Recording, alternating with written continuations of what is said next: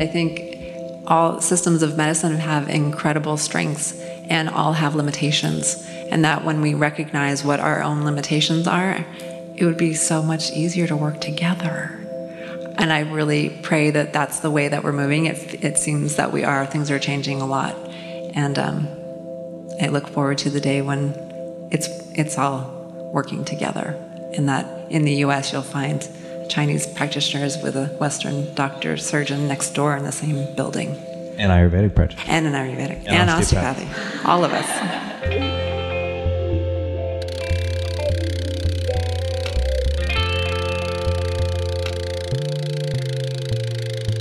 The Rich Roll Podcast. Hey everybody, welcome back to the show where usually, traditionally, typically, I go deep and heady and long form with some of the most intriguing thought leaders and positive paradigm-breaking change makers all across the globe. Today, it's going to be a little bit different, and I'm going to explain the hows and whys of it in a second, but first.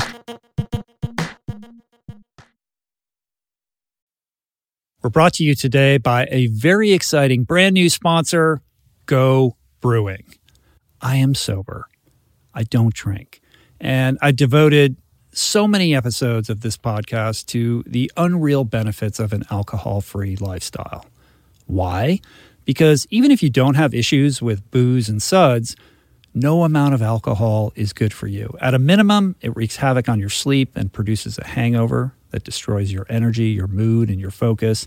At worst, it turns your whole life upside down.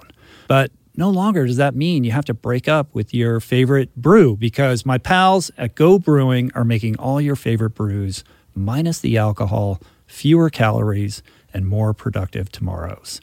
It's not every day that I get the privilege to witness the inception of a company collaborating with our podcast, but that's exactly what happened with Go Brewing. I'm going to tell you this story. A few years back, I spoke at this event in Illinois, fittingly named Go, and it turns out that very day catalyzed Joe, the founder, to start his own NA beer company, Go Brewing. I had no idea about any of this until I bumped into Joe at Jesse Itzler's Running Man event the other month in Georgia, and he shared this story with me. I savored his fare in all its varieties and deeply moved by the mission and what he shared with me, and just impressed with the insane taste and quality of his alcohol-free concoctions, I wanted to help share the discovery. Made with natural ingredients faithful to traditional beer styles, Go Brewing has an impressive lineup of delicious, small-batch, craft, alcohol-free brews, all without added sugar or artificial processing. My favorite is their double IPA, Not Just Another Story. But basically, you just really can't go wrong because everything they make is brewed to perfection, worthy of trying yourself, which you can now do at gobrewing.com. That's gobrewing.com and use the code RICHROLL for 15% off your first purchase. We're brought to you today by recovery.com. I've been in recovery for a long time. It's not hyperbolic to say that I owe everything good in my life to sobriety. And it all began with treatment, an experience that I had that quite literally saved my life. And in the many years since, I've in turn helped many suffering addicts and their loved ones find treatment. And with that, I know all too well just how confusing and how overwhelming and how challenging it can be to find the right place and the right level of care, especially because, unfortunately, not all treatment resources adhere to ethical practices. It's a real problem, a problem I'm now happy and proud to share has been solved by the people at recovery.com, who created an online support portal designed to guide, to support, and empower you to find the ideal level of care tailored to your personal needs. They've partnered with the best global behavioral health providers to cover the full spectrum of behavioral health disorders, including substance use disorders, depression, anxiety, eating disorders, gambling addictions, and more. Navigating their site is simple. Search by insurance coverage, location, treatment type, you name it. Plus, you can read reviews from former patients to help you decide. Whether you're a busy exec, a parent of a struggling teen, or battling addiction yourself, I feel you. I empathize with you. I really do. And they have treatment options for you. Life in recovery is wonderful, and recovery.com is your partner in starting that journey.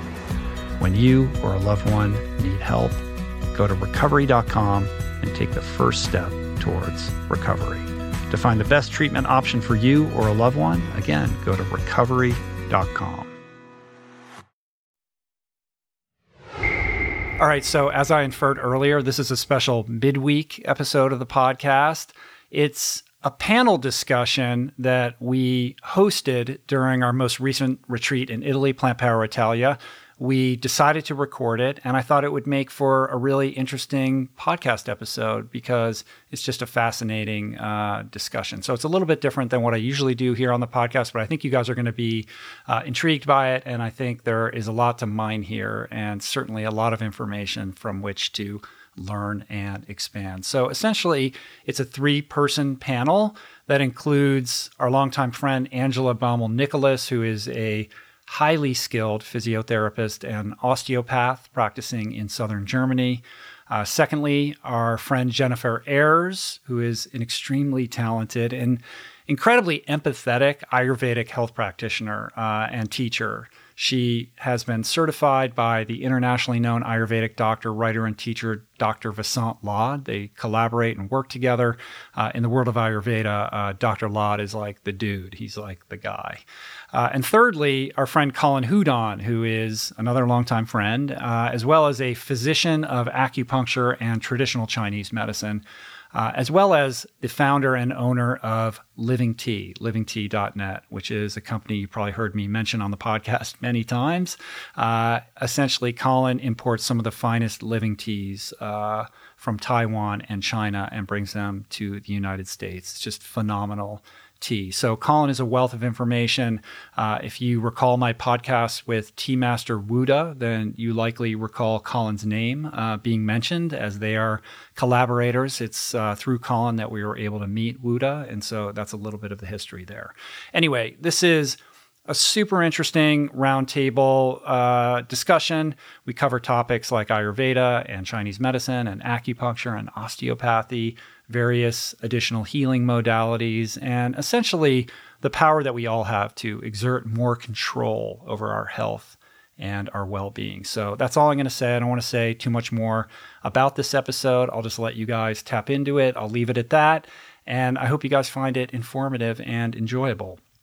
As a final note, the audio on this is a little rough, at times very rough. So I apologize for that in advance. We didn't exactly have the best equipment and mics with us when we were in Italy. We weren't sure we were going to record it. It was kind of a last-minute decision, and we were jerry-rigging it the best that we could. So you're just going to have to bear with it and understand that, not always perfect with the audio. But that being said, I thought there was enough here on the positive end of things to make it worth sharing with you. So that being said, and without any further ado, please enjoy this panel discussion on holistic health and healing. Welcome to what day is it today? Wednesday? Wednesday? How many people feel like you've been here a month? That's good. Isn't it strange? It does. It feels like time is so stretched. I feel like I've known all of you guys for my whole life. We've known each other 3 days. It's pretty cool. So anyway, many of you guys know these incredible people that are up here on the couch, on the therapist couch. Jennifer, Colin, and Angela. They are all extremely developed beings. They are all gifted immensely. And of everyone on the planet that we know, they were the very, very best people that we could think of to get to come on the trip. So we're really, really honored and grateful that you guys said yes and that you came. So thank you so much. You add so much to our experience here. And we really wanted to honor them and take time to kind of feature the work that each of them do, because it's a very, very important part, I think, of being on this wellness journey of transformation. We can't always do it on our own. There's not everything that you can solve with eating a plant-based diet. It's a lot more complicated than that. And we all need to be familiar with different healing modalities and practitioners and people that can help us as we go through different periods of our life. So anyway, thanks for coming, you guys, and you're on. Check, check, check, check. Before I talk about the distractions and evils of modern technology, I just got to send a text here, so 1 second.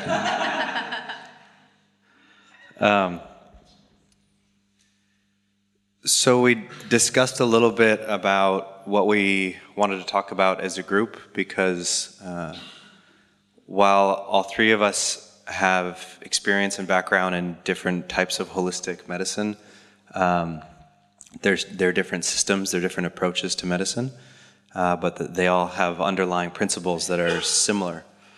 And one way that we thought would be helpful or beneficial to all of you is to give a broad context or paint a broad stroke picture of some ideas about health and ideas of what disease is or may not be. And to talk about the idea of what it means to be healthy in a general schema, and then to get more granular and actually bring that down to the point of what it means to practice medicine as practitioners of holistic medicine and what that actually looks like. So bear with us. We're going to kind of cover a lot of ground from is it still on? We're going to cover a lot of ground from a very broad context down to a more focused context. So I spent the last 7 years of education unlearning linear learning, which was a lifetime of learning. And I'm talking about the very broad general context of health. So if you leave what I have to say when I pass the mic on to Jennifer more confused, then I've achieved my aim. And I'm saying that jokingly, but I also mean it quite seriously, because we in Western culture especially have this idea that clarity, you always, I've got clarity on the matter, or I'm clear. That once you've arrived at clarity, now you've got your life figured out. You have your aim and your goals, and there's this movement of hacking your life, making things more efficient, more simplified, and an emphasis on this linear, data-driven efficiency. The problem with clarity is that oftentimes that's just a concept we have in our heads. And some traditions, I'll say spiritual traditions, we'll say traditions that wish to live with skill and wisdom, they see clarity actually as an obstacle in one's growth, because as soon as one arrives at this belief, oh, I understand this thing, or I have knowledge, I'm clear about it, you've cut yourself off from the question of it. So if you follow me for a moment on that, as soon as I believe I understand something, I'm no longer in a wide, receptive way of relating to it. I've sort of relegated it to that part of my life that, oh yeah, I got that, I understand that. And we tend to do that so often, even at the simplest level with our partner, with loved ones. Oh, I know this person. And I've caught myself at times in the last year even where I make eye contact with somebody, or I stop for a minute and I see them and I realize I haven't actually looked at them or taken them in as a living being, as a growing, evolving human being, because I'm familiar with them. I know them, I get them. And we go through so much of life in this sort of mechanical way that this idea of clarity can actually be a real obstacle. And that's very relevant to health in ways that will come up, I think, throughout this talk. So again, if you are more confused by what I've said and haven't been able to follow me by the end of whatever I'd like to share, then I've achieved something good, I think. So that brings me to my first point, which is that I know I found myself throughout some of the talks in the first couple of days of this week with this thought of, oh, when this is done, I can't wait to X. Or when I start, once we leave here and we arrive at this next place we're going, oh, I can't wait to incorporate that thing or to start doing this thing or to make this change or this shift in my life. And it's not to say that goals aren't a good thing, but the problem with it is that what you're living right now in this room, in this moment, is your life. This is not a dress rehearsal. We are here living our lives in this moment. And we spend so much of our time, humanity, lost in thought. We spend so much of our lives living in the future or the past and carrying the past around with us as a burden, or projecting out into the future our desires or aversions, or anticipating what may or may not happen in the future. And we spend very little time actually living our lives. And that's a practice that takes a lifetime, I think, of commitment to really develop. We hear these terms mindfulness or presence. I would say those are synonymous with consciousness and love. All of those are the same thing. And that's a very important and central aspect of this idea of health. Because if you ask yourself the question, well, what is health? Or what does it mean to live a healthy life? A more fundamental question that has to be asked first is, what is it to live a life? And it is definitely not a life to spend your entire time thinking about something that has nothing to do with this present moment, with the living reality of where we are here and now. But we often spend a lot of our life doing that. And if you don't believe me, then you can try and give yourself some task or something you want to remember to do throughout the course of the day. Like maybe when you walk in and out of doorways, to remember yourself, to feel your feet on the ground or feel the handle in your hand and make that commitment, or something like that, like an alarm clock. And then notice that throughout the course of the day, maybe multiple days will pass and you don't do it one time. And what that shows you is that we aren't really here for most of our lives. We're not really living our lives. We're not present to it, which that will open up a whole lot of questions like, well, then who is? Or what am I doing with all this time and this space? So some of the broad spectrum things that I just want to touch on, and then I'll pass the mic.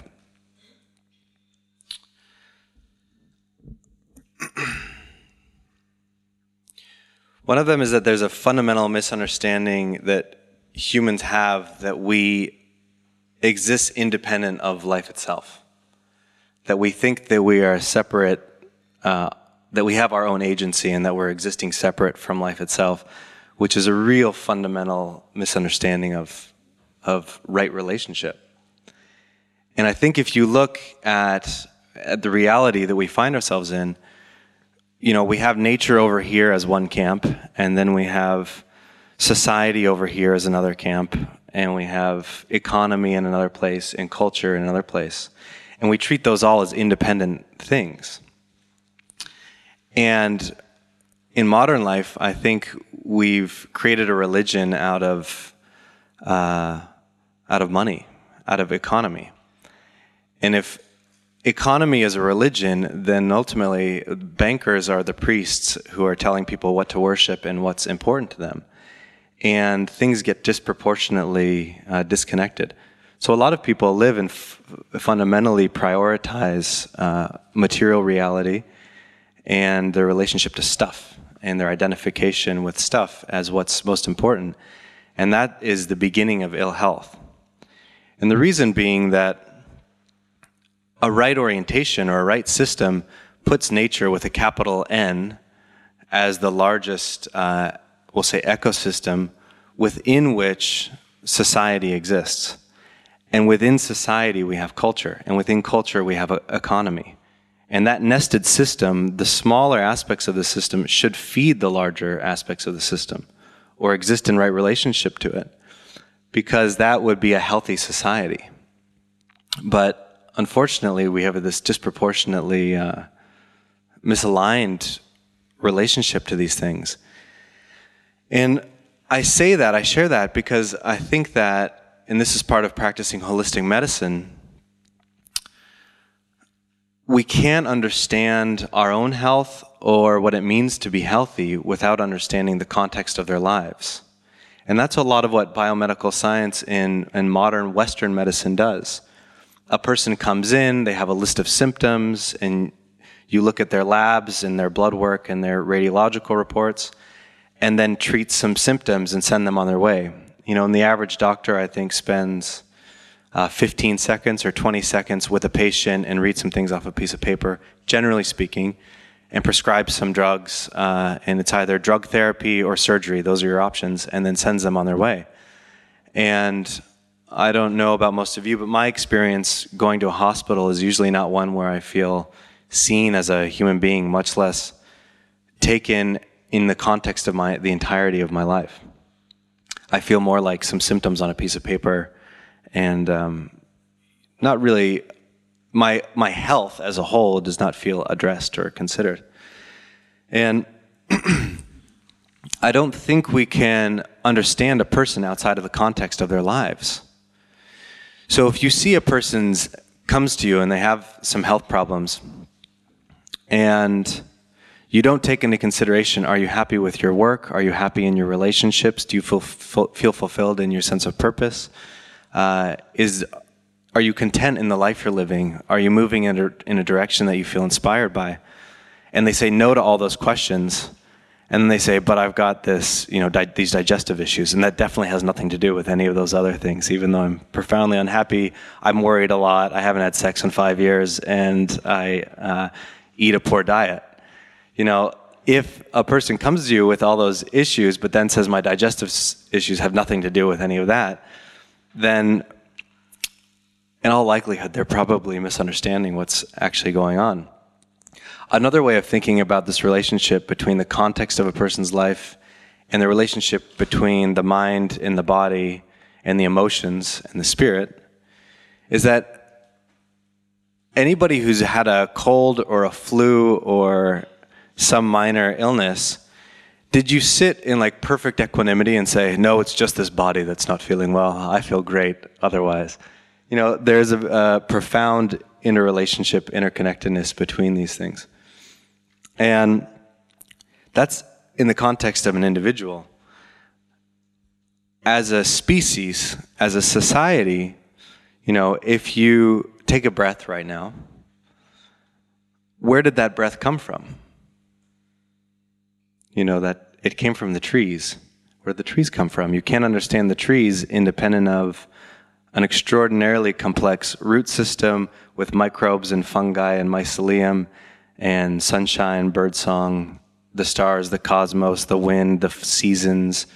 All of this is feeding a living system. And all of that has to work in a profound harmony just for you to take that one breath. And we also talk about a plant-powered diet or something, or eating a whole foods diet. Every thought that every person's having in this room is being fueled by plant energy. This is something that one of my teachers talks a lot about. Even if somebody's eating meat, that's still running on plant energy because those animals are plant-driven. The clothes that we are wearing, the wood that's on this floor, all the material to make the lights in the walls, everything that society is producing, everything that we're surrounded by, everything that supports us fundamentally is coming out of nature. And that's what I mean by it being a nested system. But most people have lost a feeling of connection to that. And without a feeling connection of our fundamental need for and relationship to nature, we're living in a state of disharmony. And that is at the root and the core, I think, of ill health and of disharmony for individuals and for people as a whole. And I'll say, the last thing I will say is that I think it's less important to relate to maybe the food we're eating or the things we're doing as, or to food, we'll say, as these bioavailable fuel packets that we need to run our next marathon or, to stay healthy or stay fit. Because by reducing food to stuff that fuels these machines that we're inside of, it is not allowing us to take this fundamental and necessary step of the feeling of connection and relationship to nature, which is what should come with the consumption of food, is an awareness of the connection to nature. And that's one of the reasons that tea is such an important vehicle and something that I work with, because you're literally drinking teas, or you're literally drinking trees, and you're also not distracted by, with food, there's a lot of other things that happen, like craving and delicious flavors, titillating flavors, and things that it's easy to get distracted in the act of eating. Whereas with tea, it's about clearing a lot of that out of the way, and it's hard to dismiss the fact that you're literally just sitting there drinking trees. And so that connection of feeling, the feeling connection to nature is experienced. If you ask somebody to describe how they connect, we'll say connect to nature, they wouldn't say, well, I think intensely about it. Or, if you were to walk into a forest and think intensely about it, it would turn into a report about birds. Or if you look at a mountain and you think about it, it becomes something to mine or to conquer or to climb. But this process of incessant thinking and analyzing and critically observing does not allow you to connect. The way we connect with things is through an embodied feeling relationship to it. And modern society doesn't really put much emphasis or appreciation on this feeling connection of things. Can we sense one another? Can we feel our connection to life itself? And recognize that we're immersed in it. We're part of something much bigger than us. Thinking is very good at breaking things down into their component parts, but it certainly doesn't help us connect with something much larger than us. And so with that, you can probably imagine what I would suggest we all spend more time doing. I'm going to pass the mic for now. Otherwise, I'll keep talking for another 20 minutes. Wow. Thanks, Colin. Good morning, everybody. I think I'm going to feel for a sec.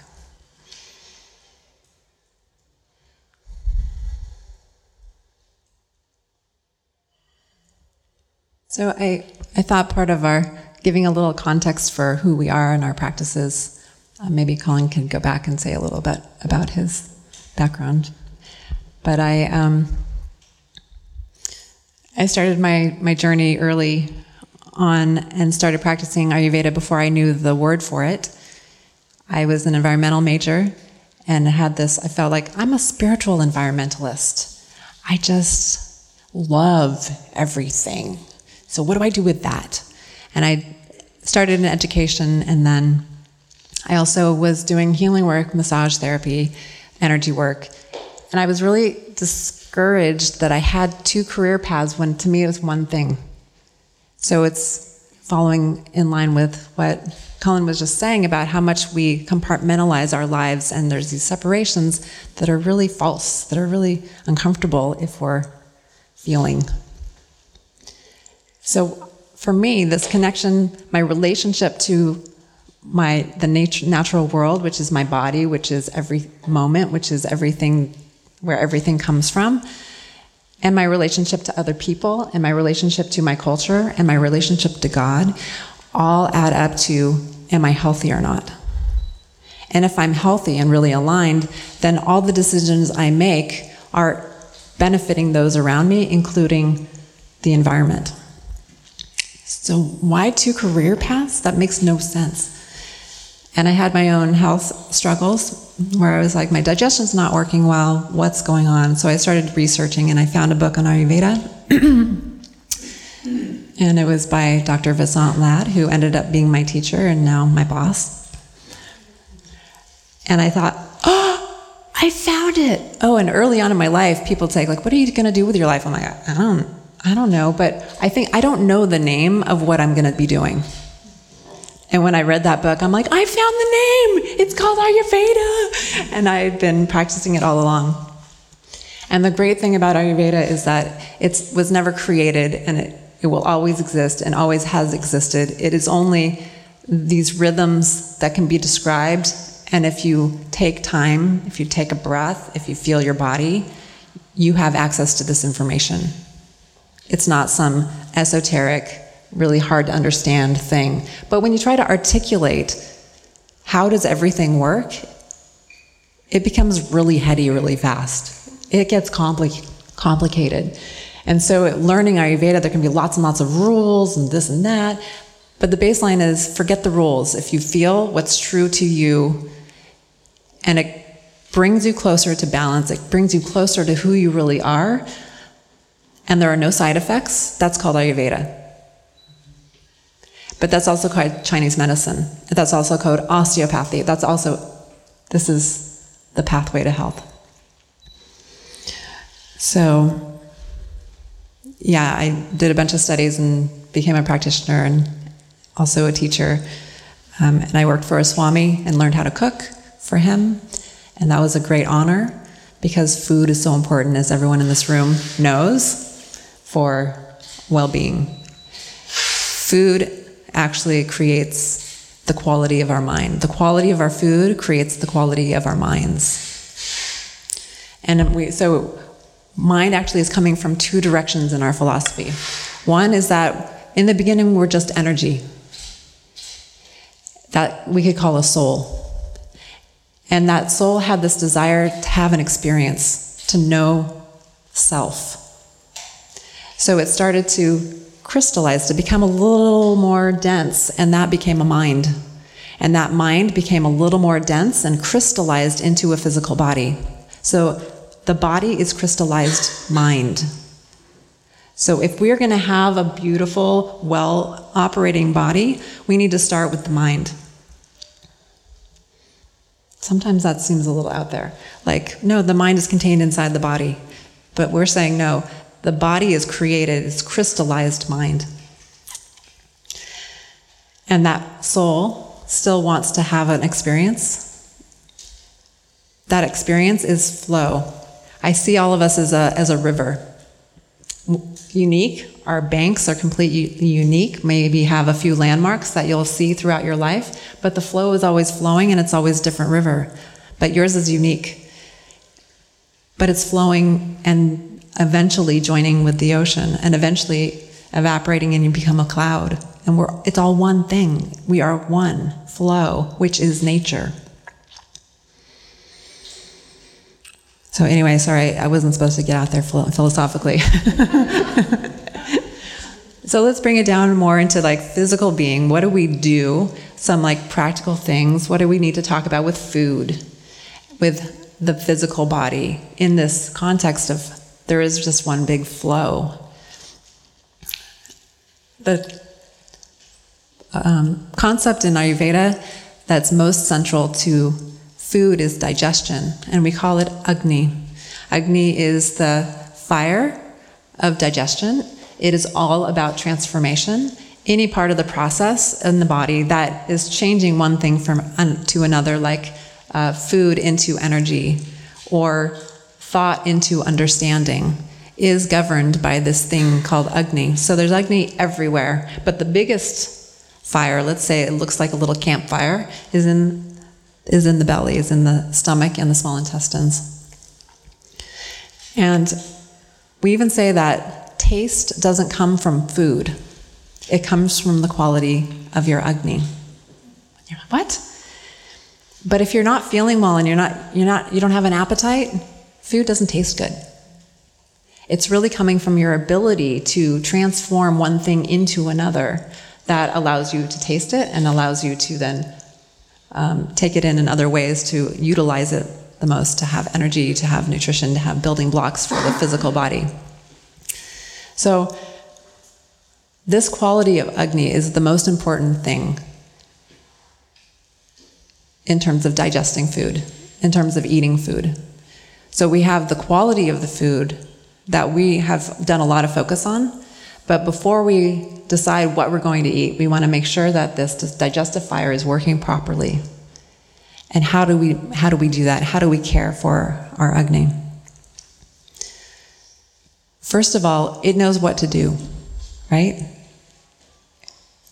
This formation, this crystallization of mind, wanted to have a body, wanted to have an experience of life, so it knows what to do. The most important thing we need to do is make sure our minds don't get in the way. The flow will happen without us if we could just stop from getting in the way. And what I mean by getting in the way is that we tend to override our bodies a lot. We override the body by saying, oh, you're tired? Hold on a second, I just want to finish this thing. We override the fact that our body needs rest. The body has its own intelligence, and that intelligence is coming from Agni. So Agni is a very big term that's all about transforming anything to anything, much more than just digesting food. But the digesting of food is only possible if we're taking care of Agni in all ways. Okay, so some ways that we can misuse our Agni is by overeating, eating too many complicated things, eating the wrong types of food for our body type or for the season. So let's say it's cold and rainy out and we're feeling a little under the weather. Eating ice cream is probably not the best idea. It's cold, it's hot, it's heavy, and it's wet, and will put out that fire. It's like putting a big damp blanket on top of a fire. Puts it out. Once it's out, it's not going to do its job. And anything else that we put on top of it will turn into a residue called ama toxins, like putrefaction, fermentation, and can cause all kinds of symptoms. So right then it's like, oh wait, then I need to know all the rules. Tell me all the rules. And I'm like, okay, hold on. There's no way that I'm going to teach you Ayurveda in one 10-minute session. But if you follow what feels right to you, you probably already know. Erase probably. You already know. Everyone that comes to me, well, usually one or maybe many things, they'll say, I know I shouldn't, but. So luckily my job is really easy. All I need to do is like, remember that thing you know isn't good for you? What do you want to do about that? I'm a mirror.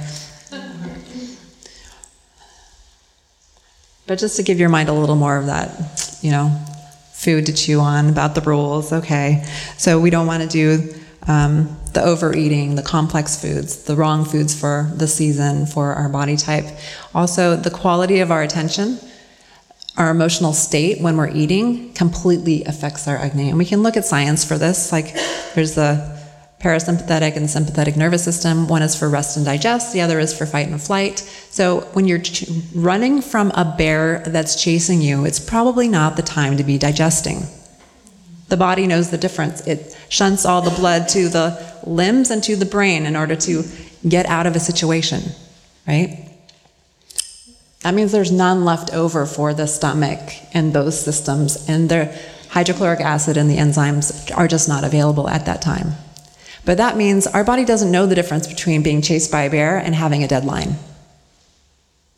And that's when we're ramped all the time and we don't know how to shut that down, we don't have the ability to digest. And it doesn't matter what quality of food we're putting in it, we're creating toxins.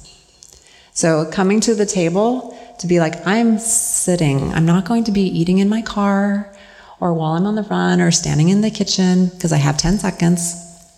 It's important to have a seated, relax, take a breath, and be present with the food for your digestion, for the nervous system to know that it's time and that it be even able to. So the quality of your state of emotions and your quality of attention, equally important. So we can overwhelm and misuse our Agni in so many different ways. But let's say There's also another possibility of your Agni just coming in with it not being as strong. It's a genetic thing. There are ways that you can strengthen that by right practice. But in general, your Agni knows what to do. And if we just get out of the way of doing the wrong things, it's going to work. So in terms of quality of food, I know all of us have done a lot of work, a lot of intention, so I don't even feel like I need to go into that so much. But of course, in Ayurveda, we talk about organic, local, seasonal foods, whole as much as possible. The more whole, the more nutrition, the more connection to this flow, which is everything, which is nature, is available to us. We call it prana, the energy of the food. We want the food to be as alive as possible. In Ayurveda, we also talk about raw versus cooked, and it totally depends on who you are. There's no one thing that's good for all people because we're completely unique. And if you have a lot of fire in your digestion, then raw is totally an availability for you, because it takes a lot to break down a raw substance in order to unlock the nutrition that's inside of it. If you don't have really strong digestion, a lot of fire, then it's going to take some pre-cooking in order to unlock the availability of those nutrients. So for a person with a lot of wind in their system, meaning that they're dry, they're thin, they're really active, they might have a more delicate digestion, they're going to need more cooked foods. So all these rules I'm not going to go into right now about who for what, but you know what works for you. So it's like, don't listen to any trend, don't listen to anyone telling you what to do, feel your body, and if you're not sure, experiment. For most people, about 30% raw can work for them, but it also depends on the season. In the summer, there's so much more fire outside in our natural environment. That means that there's more fire available inside of us.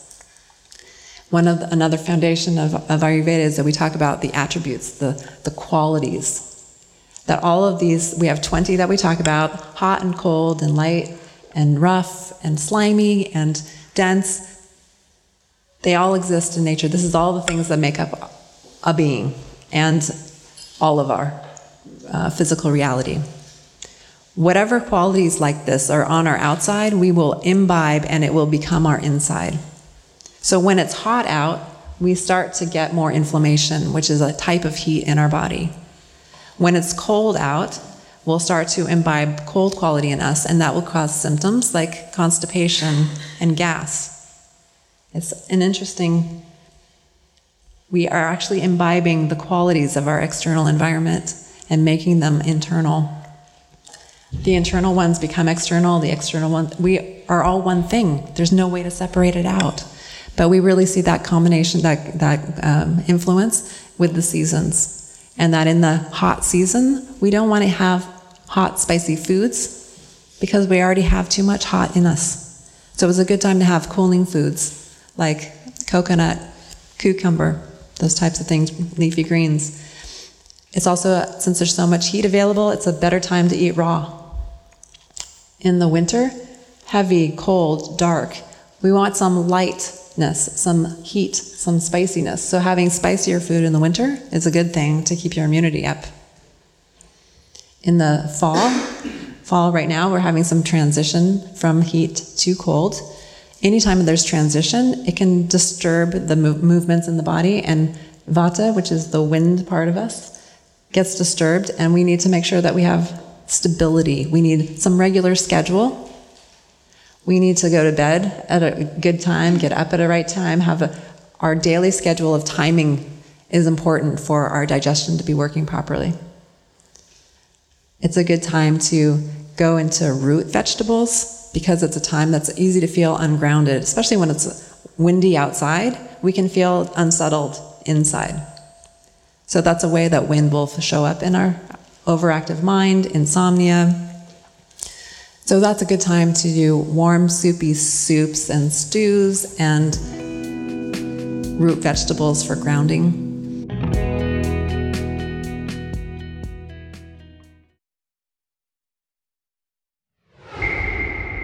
I'm trying to gauge, okay, details and not details, and it's probably about time for me anyway. Quickly, the qualities of our mind are created by the quality of the food that we're eating. And that's why fresh, whole foods are going to give us the most clarity and the most close alignment with our true nature. When we have processed foods, they get further away from what's real. We get confused, we get disturbed, we get toxins that lead to heaviness, depression, or overly active mind, restlessness. We have words for that. It's tamas is heavy, rajasic is overactive, restless, and sattvic means clear, pure mind. And completely, those qualities are created by what we're eating and how we're taking things in through our senses. So,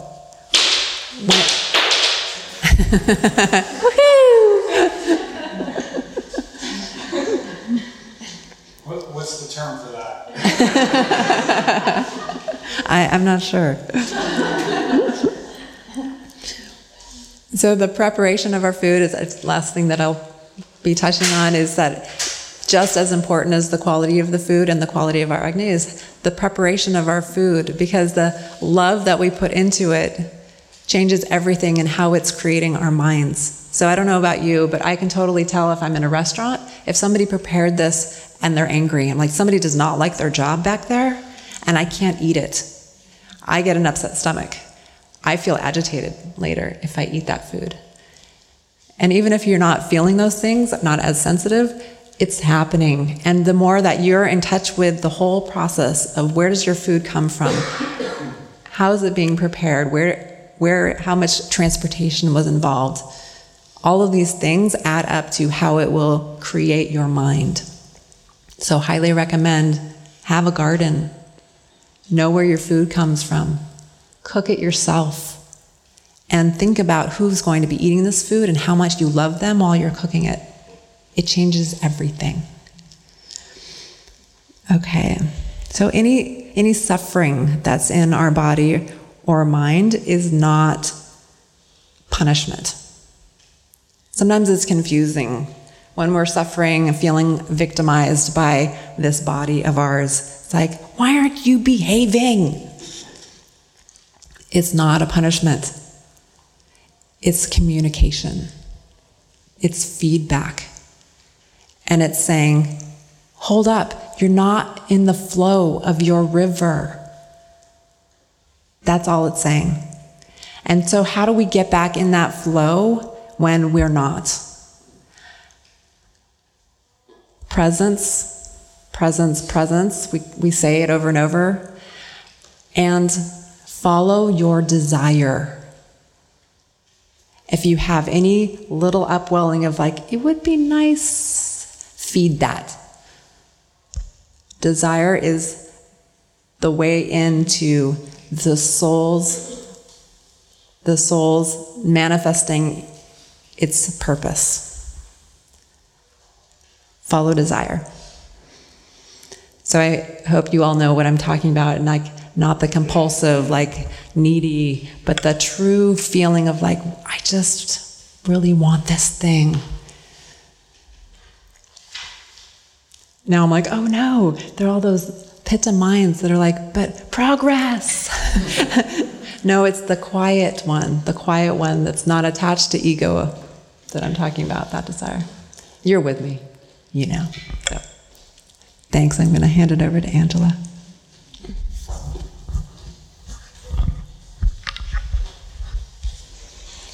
So,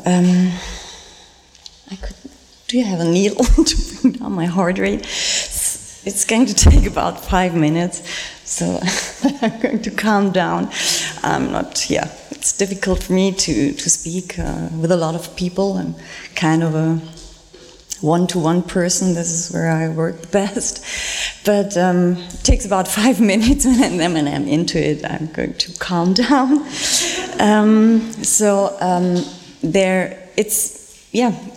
It kind of more easy for me now to talk a little about my work.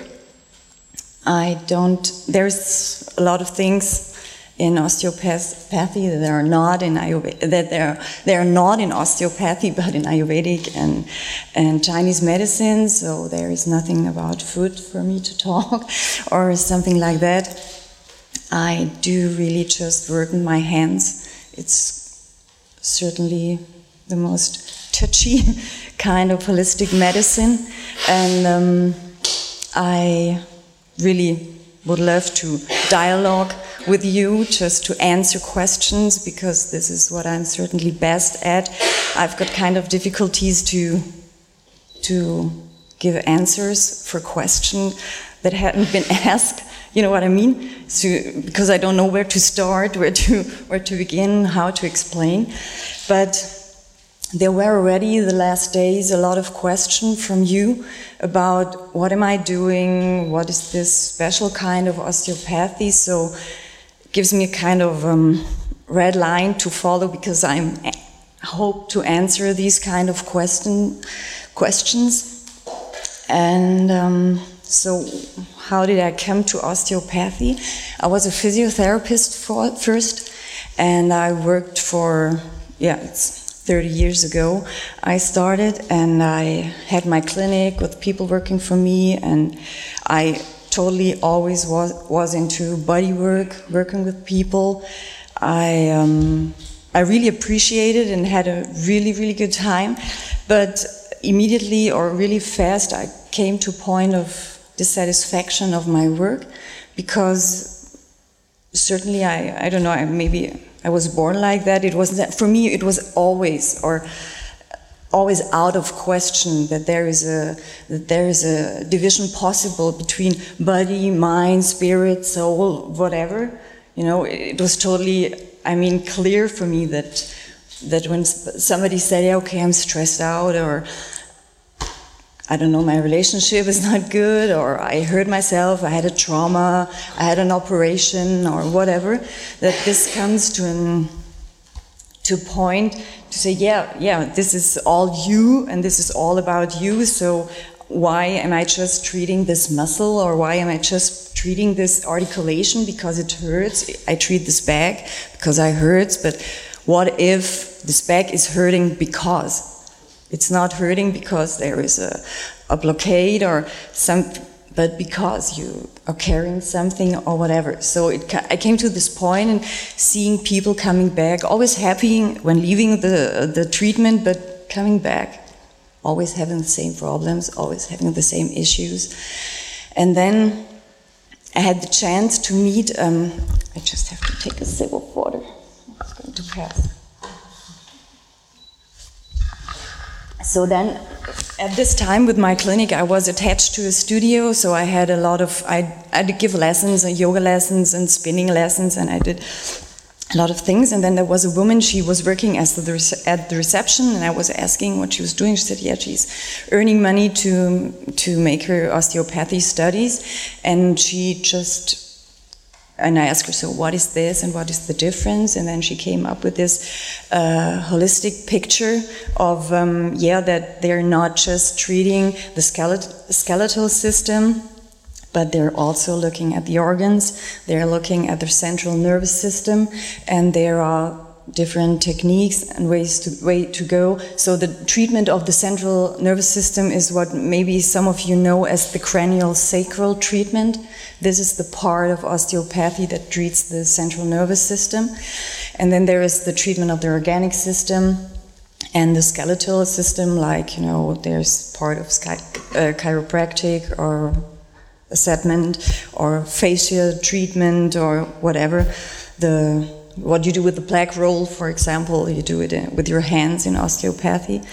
And I said, okay, this is my thing, I have to go into it. So I started this five-year studies, all the time working in my clinic besides, so this was a kind of real tough time. And this was beautiful, and I had the chance to get in touch with the professor who teaches the cranial sacral treatments. She kind of, my partner, when we were training, she had a question, and so the teacher came and she tried to, and she said, yeah, please could you have a look? I'm not sure if this is the problem. And she took my head, and I was lying there, and she said, yeah, why doesn't she really touches me? Really getting contact, with the structure. And I was kind of, reaching out, so why won't you touch me? And but then I said, okay, now she don't want to touch me, so and then I started to really relax into the situation and was completely forgetting about her, and because anyway I didn't really feel her hands, and then I had the experience of what we call an automatic shifting. It's a kind of, there's a kind of thing going on, and it was, okay, like you do it sometimes like this, and this just came up with me lying on the table and saying, what was that? I turned around and said, what are you doing? And she said, nothing. I said, okay. So she said, it's you. You just adjusted yourself. And I said, so this is osteopathy? She said, yes, but she said that she started the biodynamic series, what we call, and it's a 7-year postgraduate thing. Now I'm in my 6th year now, and now they just making it a 9-year thing. I'm really happy about that, because I really don't know what I'm going to do the day I'm not mentored or lectured anymore. So I hope when I'm at my 9th year, they're going to say, oh, we're doing this for another 20 years. This would be really great. And then I said, and when I finished my studies, I immediately applied for a spot in this biodynamic series that I'm doing with Dr. Tom Shaver, and he's teaching all over the world, and I do it in Austria, because so I have to go to Austria all the time to go there, and so this is what I'm doing right now. I don't do any chiropractic anymore. It never ever was my thing, because it's manipulation, and this was never in my system. I don't want to manipulate. I don't want to be manipulated, so it was just not in my being. It's totally good that this exists and that the possibility exists that when you kind of are there and say, okay, please help me. But if somebody calls in my office and said, oh, I have to come to see you to make an adjustment, I say, don't. Please go and see somebody else. It's not that I don't want to help you, but it's just not my thing to go into this situation. And so I started the biodynamic studies, and I maybe quote what Dr. James Chalice said: biodynamic begins with awareness of wholeness. And so this totally brings everything together and back again. And just to be aware that you can't split anything in nature into pieces. If you watch it, and I mean, you would never think about it, yeah. And if you go and want to help somebody, I think you're just not allowed to split them up. And so what it means is to perceive, really in treatment, to perceive the whole, and let what we call the breath of life, so what maybe it's called prana, I don't know, Andrew Taylor Still, the father of osteopathy, he said 1805, he just said it's the breath of God. I mean, he really had no problem with saying things like that. You can't say that today to people, so it's a kind of a compromise to say it's the breath of life, and it's just our completely total connection to everything. And then you just try to be in service of this totally perfect system, and to help the whole to come back to balance, and without compromising the wholeness of this person. So, yeah, this sounds really good, I know. So how do you do that? And it's when you come to touch a body, it's just to be the listener. I touch somebody and I immediately start to listen. And just to be transparent, to not, compromise anything. And maybe to make up a picture, I also, in parallel, I started to a specialization for pediatric treatment. So I'm treating a lot of babies, and this is certainly the best way to really learn what biodynamics or holistic treatment is all about. Because when I kind of made up this picture, when I treat somebody, it's like if you have a pot of hot soup, and there is carrots and everything, and when you touch an adult person, you go near the pot, and then you just try to sense and try to get as transparent as to really get into the soup, in touch with the soup, yeah? So that you say, okay, this is the liquid, these are the hard pieces, so okay, just watch this. If you touch a baby, you never ever could touch a baby like you touch an adult. You always could treat an adult as a baby, and this is certainly the best kind of treatment. This is biodynamics, because this is in respect of the embryo, of the real blueprint of you, of your real shape. And this is always, and your whole life, accessible. It's in you, this embryo, and this is perfection. And if you touch a baby, you're directly, first you take the mixer, and there are no pieces anymore. There is this whole total homogeneous thing, and then you really go into it with your hands, into the soup. This is touching a baby. When you touch a baby, you're in the soup. And this is why you have to be really, really careful when you touch babies or when you treat babies, because there isn't this safety pot around with an adult, with his mind, his ego, and everything. This is a protection for an adult in treatment. Adult has the possibility to say, no, you just don't go there. I just don't talk to you. I just don't show. A baby doesn't have the possibility. A baby always shows everything. And so this is why you have to have this picture to get into the soup and just stay there and then feel outside your head, inside your hand, and just this kind of pot at one moment just totally disappears. And then you totally working kind of, till the horizon. So this is mostly what it is about. And in biodynamics, it's really, really important, this connection to embryology. There is a real well-known embryologist, Blechschmidt. He was German, and he, a long time ago, he did a lot of research about the question, what is this power behind the growth and the development of an embryo?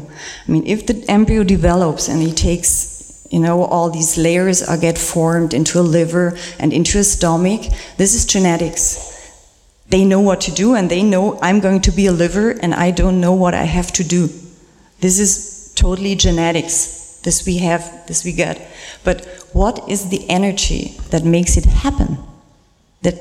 That says, it's the 21st day, now this has to happen. It's the 36th day, now this has to happen. Nobody ever found out what it is. And just kind of the classical science, I don't know if they kind of ignore it, that we still don't know.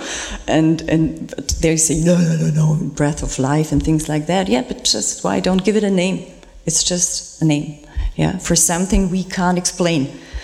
And so this searcher, which is really, it's real tough stuff, but it's really, really, really interesting to get into this or to read about this. And he was doing the same research as Sutherland, one of the big fathers of osteopathy. He was doing the same research. at the same, and they didn't know of each other. It was just after that osteopath discovered that more or less at the same time they were looking for answers in the same kind of field. And so this is why the embryology is really, really important to know and to, kind of respect that as a fact, that this shape, this perfect shape is still in you and it's accessible. That just we're very often so divided and parted and apart. And what you said about before, to be disconnected from nature, is that we are not just disconnected from nature, but also disconnected from our embryo, from our perfect shape. And so this is what we really want to look about. And this is why the treatment is just about to get you in this neutral, resting state where there is totally melting, where this soup is going to lose structure, hard pieces and everything, where there is a kind of homogeneity, synchronicity of all forces, so that your potency, capital P, could do all the work for you. And I know certainly this brings up a lot of questions, so maybe I just stop here, but I wanted to, because this is really, really important. I think it really helps to think it through, this embryo idea. And I just wanted to quote like Dr. Chalice. He put it, because I surely can't put it as well in English words as he did. He said, an embryo function as a whole, its integrity is universal within itself. This display of unity and individual function remains at the core of each of us. Our cultural senses are aware of it, but are not aware of it, but are completely conscious of our whole pre-genetic, pre-gender role in recognizing the breath of life as the most dominant feature of our sensory landscape. We are tracking our own divinity as we begin to sense health. I couldn't have said it better, for sure. So, this is a little about what I do. What I try to do. Thank you. Colin, can you say a little bit about, apart from you have Chinese medicine? Medicine, sure. Base as well?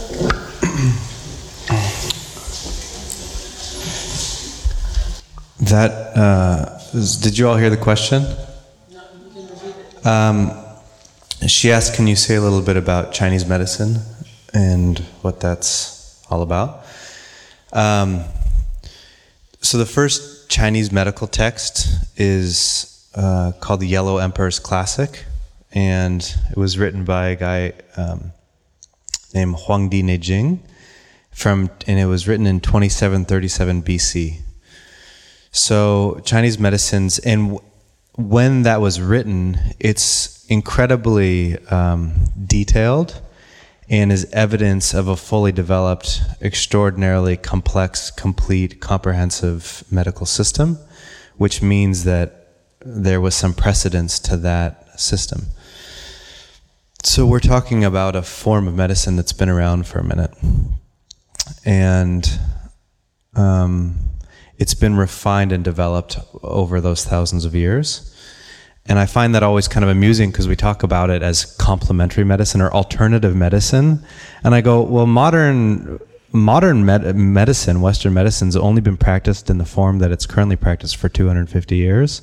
So which is the alternative medicine, right? That just kind of, I don't know, something seems to be off about that picture. That's a whole other conversation. But in general, what I can say about Chinese medicine is it developed out of Taoist thought. And So Taoism, right? It's another ism like Buddhism, Hinduism, Sufism, and any ism is a wasm. So as soon as something turns into an ism, it stopped being part of the living reality that we're in right now. So Taoism is also another ism. It's something that existed in the past. It's a conceptual framework for reality, which is not reality as it is. That being said, the idea of early Taoism was that the earth is a living being, something that like the modern scientists call a Gaia theory. Or there's one scientist in particular who's a NASA, he's an astronaut, James Lovelock, who coined this term Gaia theory. And this is the idea that the earth is a living, conscious, intelligent being. And there's a saying in Taoism which is, man follows the earth follows the cosmos follows the Tao, and the Tao follows itself. You could insert for the word Tao, reality, life itself. So this idea that man follows the earth means that we have to observe the earth. So the early Taoists became unbelievable, incredibly meticulous observers of the natural world. And that means the movement of the 4 seasons, the movement of the cosmos, what we call the 28 constellations, the movement of animals, the movement of the seasons, the movement of weather patterns, areas of dryness, wind, heat, cold, moisture, etc. And they observe the animals. And so, for example, the intelligence of an animal, like if an animal gets sick, we'll say, a wild cat or something. The wild cat, how does it know to go and eat that one herb? And to eat until it's full, and then to go into a shaded, protected place and basically do yoga or some version of it and bend its body, like she was talking about the wholeness, the natural intelligence of the body, to get its body into some strange position and breathe in some way while this herb is working through its body, and then to heal. Nobody taught that wild cat. They didn't say in a textbook, this is Urolensis glycerize, and you need to cook it for 7 minutes, and or better yet, in modern chemical science, we need to isolate this one amino acid and then compound it into a powder and then put it in a pill. This idea of Gaia theory is that the earth is intelligent, and if we observe it, we can derive principles by observing the function of the earth, the function of the animals, the movements of the seasons and the weather, day and night, and also the larger cycles of human life. 7 years for men and 8 years for women. Most of us have heard that every 7 years we have a completely new body because all the cells have regenerated. So by observing these transformations and these movements, we develop a very robust picture of what harmony is. So last thing I'll say about Chinese medicine is these principles from nature were derived from observing nature. And the basic idea, and I know this is true in Ayurveda as well, is if you look at any human being or any situation, there are aspects of it where there's deficiency, and there's aspects of it where there's excess. So in the summertime, there's an excess of heat and a deficiency of cold. This is a very general explanation. And then there's on one spectrum, cold and hot. And then in the human body, there's the very deep interior, like the viscera and the organs, and then the exterior of the body, which is dealing more with the skin, the cutaneous layer, and the organs and structures that are more exposed to the outside world. So there's the interior and exterior. And when you combine these things, heat and cold, deficiency, excess, interior, exterior, you have a picture of yin and yang. Now, everybody's seen this symbol that's sadly been so overused and misunderstood. Somebody in this room's probably got a tattoo of it. which is the Tai Chi symbol. You know, it's the circle with the swerve in the middle and the two dots, which is that within yang there is a little bit of yin. It couldn't be otherwise, and within yin there's a little bit of yang, and this wavy line represents change or transformation. So as something reaches utmost yang, it transforms into yin. In the way that if you look at a wheel spinning on a bike or something, at a certain speed, it looks like it's stopped moving. You know, the same thing could be said of the chakras or anything that's spinning, really. So we take these principles and we apply them to the functions in the human being, and the organs are associated with yin and yang and different movements. And there's a system of meridians, which is an energetic pathways throughout the body that relates to the nervous system and the vascular system. And we have stagnation that develops in the body. Stagnation can also be in the emotions. It can be in a thought that we can't, that just is on repeat. Or what's that? Or a song that's stuck in your head, yeah. Which is actually a lot, you know, if you meditate, you observe that if you really go deep into meditation, you observe that we're basically thinking about the same thing in different variations. You know, the same 6 themes are just on repeat up there. And we think we're having original thoughts, but really we're just, you know, it's like a needle's been dropped on a record and it's just kind of spinning. Meditation's a really good recipe for realizing how completely insane we all are. So, in short, or actually that was in long, but all this observation, out of it, they're developed a very robust system of treating this stagnation. And so we use these needles, very fine needles, and we manipulate points in the body to break that stagnation so that the flow can be restored, the flow of energy throughout the body, also the flow of blood and body fluids. And we work with herbs that go to different organs in the body, again, to if something's deficient, to maybe bring heat or movement, and if something's in excess, to calm it down. And we also use gua sha, which is a way of scraping the skin to bring blood to the surface. And we use cupping, which some of you probably have bruises on your back to prove that over the last couple of days. And cupping is used to break up the myofascia in the body, or to stimulate the myofascia, and again to bring fresh blood and energy to an area of trauma. And we use massage, of course, for the same purposes. And we use herbs in diet, and different foods have different natures, like Jen was saying.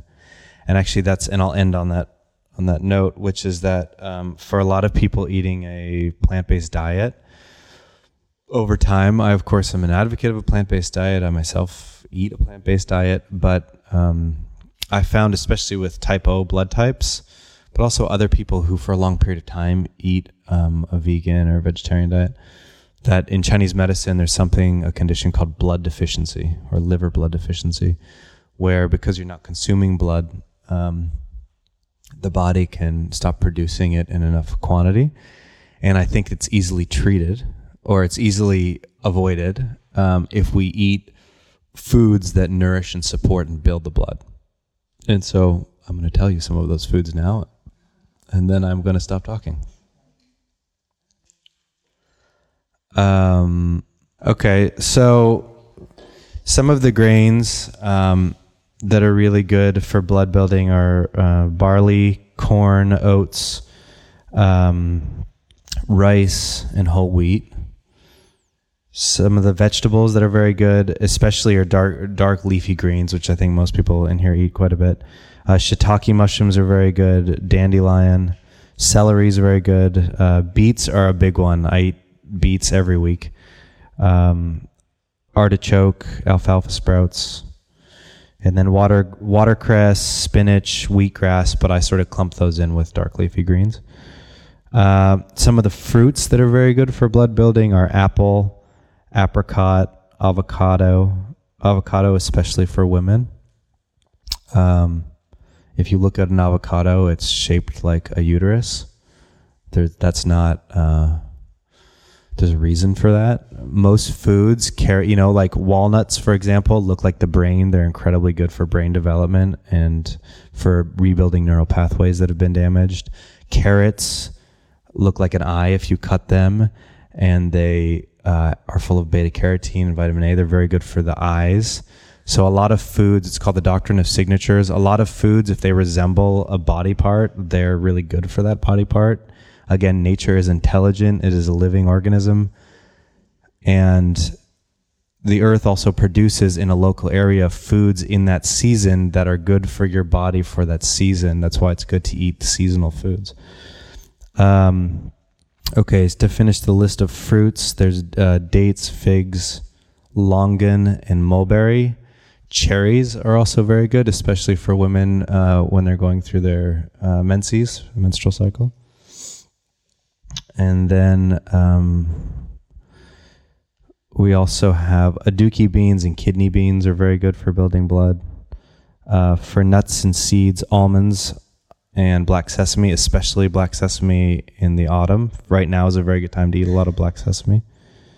And last but not least, some of the herbs that are very good for building blood are nettle and parsley.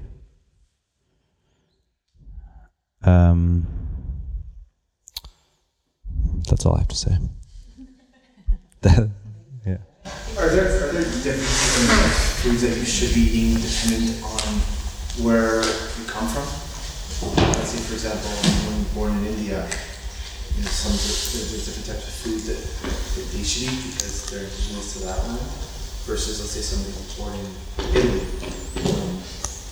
Obviously, the foods are different. Does that make a difference, or is it just we're all we're not all the same, but it's just that in general there's a lot more overlap? Because a lot of us are in one place and we live somewhere else that we don't have a lot of some of those, we don't have fresh food sometimes. There's not tons of fresh fruit in Montreal year round? Well, it's totally. It's all important. Yeah. So from my perspective. And it's like for people who come from a warm, my husband's Greek and I'm Lebanese, and we live in a place that is not at all like the climate's completely different from where we're originally from back when our parents and grandparents came. Does that affect? Can you repeat the question on the mic too? Sure. So the question was, does it matter where you come from, which foods you should be eating? And the answer is yes and no. I have a couple things to say, and I'm sure there's a lot that I'd love for you to jump in. But one is that we have a genetic lineage, and that I almost see it like there's a karmic flow and responsibility, like there's a trajectory that's happening where from this lineage of our family we call genetics. And part of that will determine what is good for us personally. But that's only part of the story. And that a big part of the story is what environment are you living in right now? And that you are imbibing those gunas, those attributes from your outside environment and making them your inside. And that we need to recognize and harmonize those things. So if you're in a cold climate, you're going to really thrive on those foods that are thriving in a cold climate. But you have this genetic history too. And you need to respect both. And how do you know? You know what feels good and to follow that. So that's an oversimplified answer. What do you think?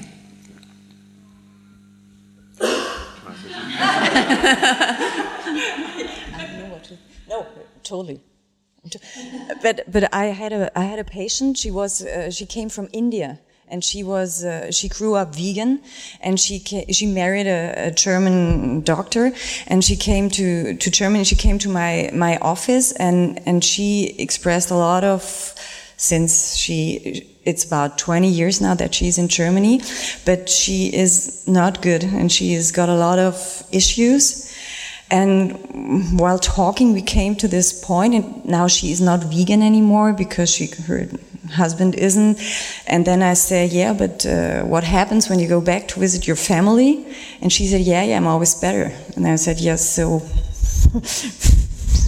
you could, but since 20 years she is in Germany, but she still hasn't really adapted to, and she said, yeah, because there is a lot of spices, you don't get what apparently her body needs, so so this is the part of, but maybe with another genetics, she could totally be fine, but she had a lot of health problem in not respecting what's good for her. Yeah.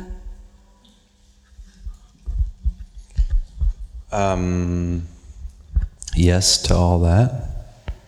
I also think that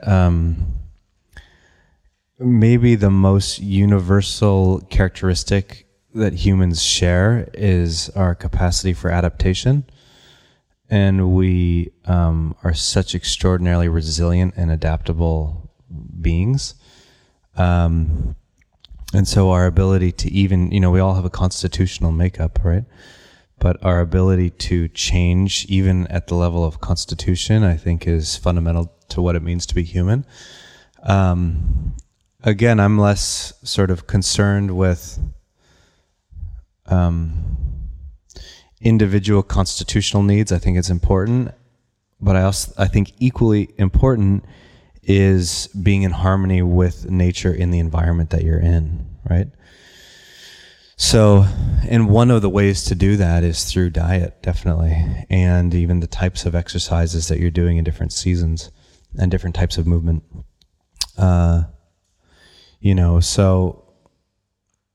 So for example, right now we're in the autumn, right? We're just at the beginning of the autumn, and all of the heat from the summer is transforming. What does heat do? If it's hot out and the sidewalk's very hot and you drop some water on it, it evaporates, right? Heat is a drying agent.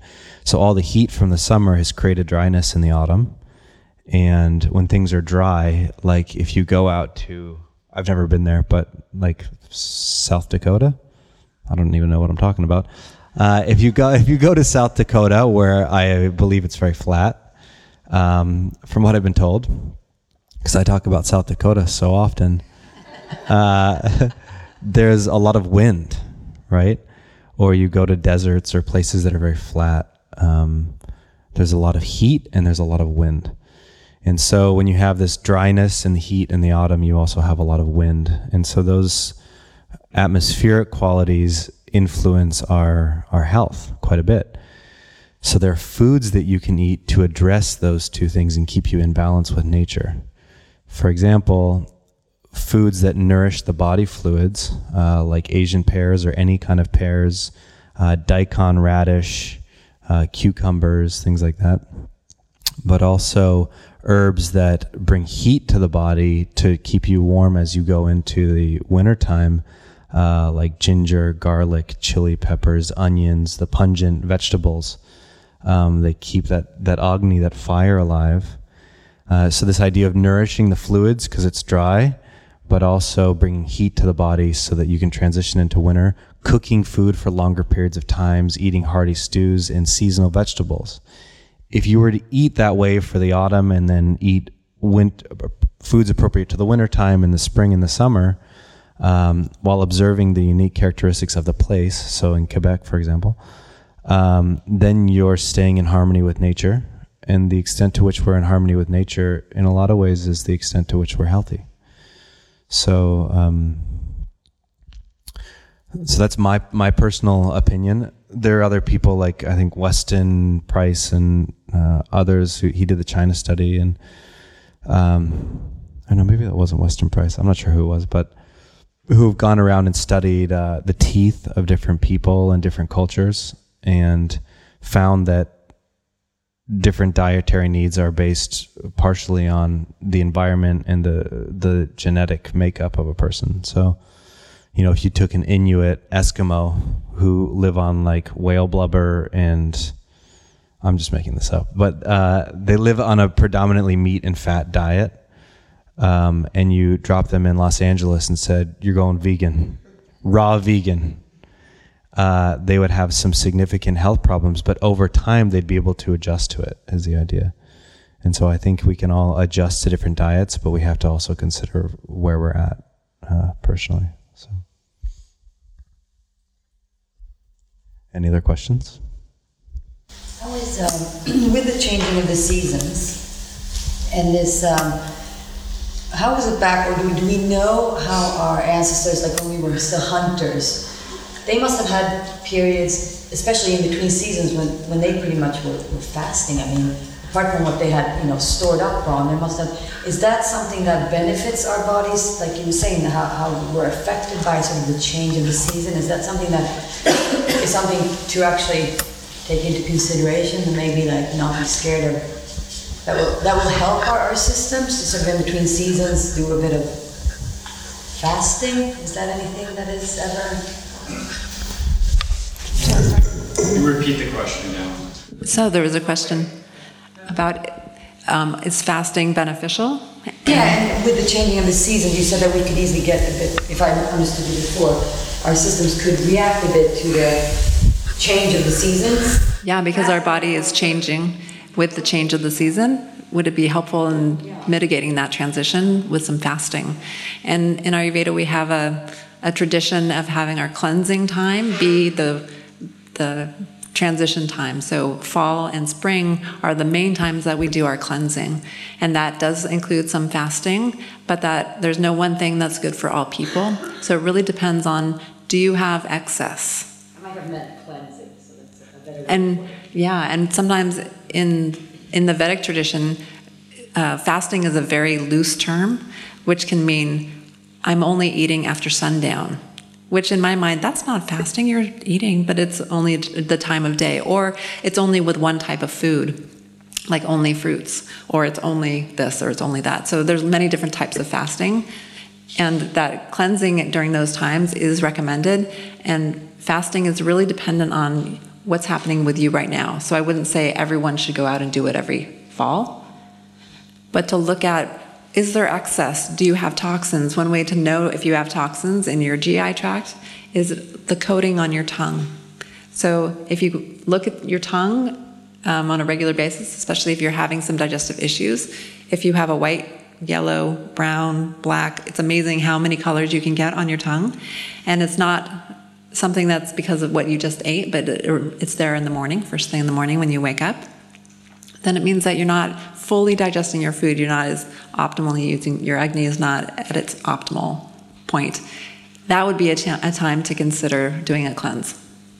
And those in-between seasons, fall and spring, are the recommended times. But then there's several different cleansings depending on if you're a Vata or Pitta or Kapha.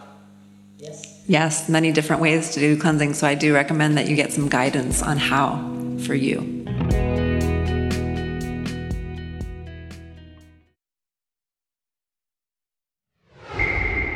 Yeah, definitely the best cleanses are customized to your own constitution and health conditions and that kind of thing.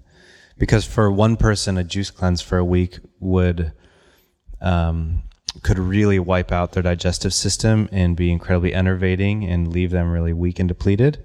Whereas for another person, it could be extremely supportive, right? So that, I think cleansing in particular is a good thing to work with somebody on. And also, I remember reading about something about in India, they're for early encounters with Europeans or the white barbarians, and how a lot of, I mean, I imagine when they arrived on ships, they probably looked like a pretty motley crew, but that because the white Europeans did not do any form of cleansing, and their eating was more determined by preference and taste than it was necessarily by what's healthy or more supportive, that they were considered really kind of uncouth and unclean in some ways, I think.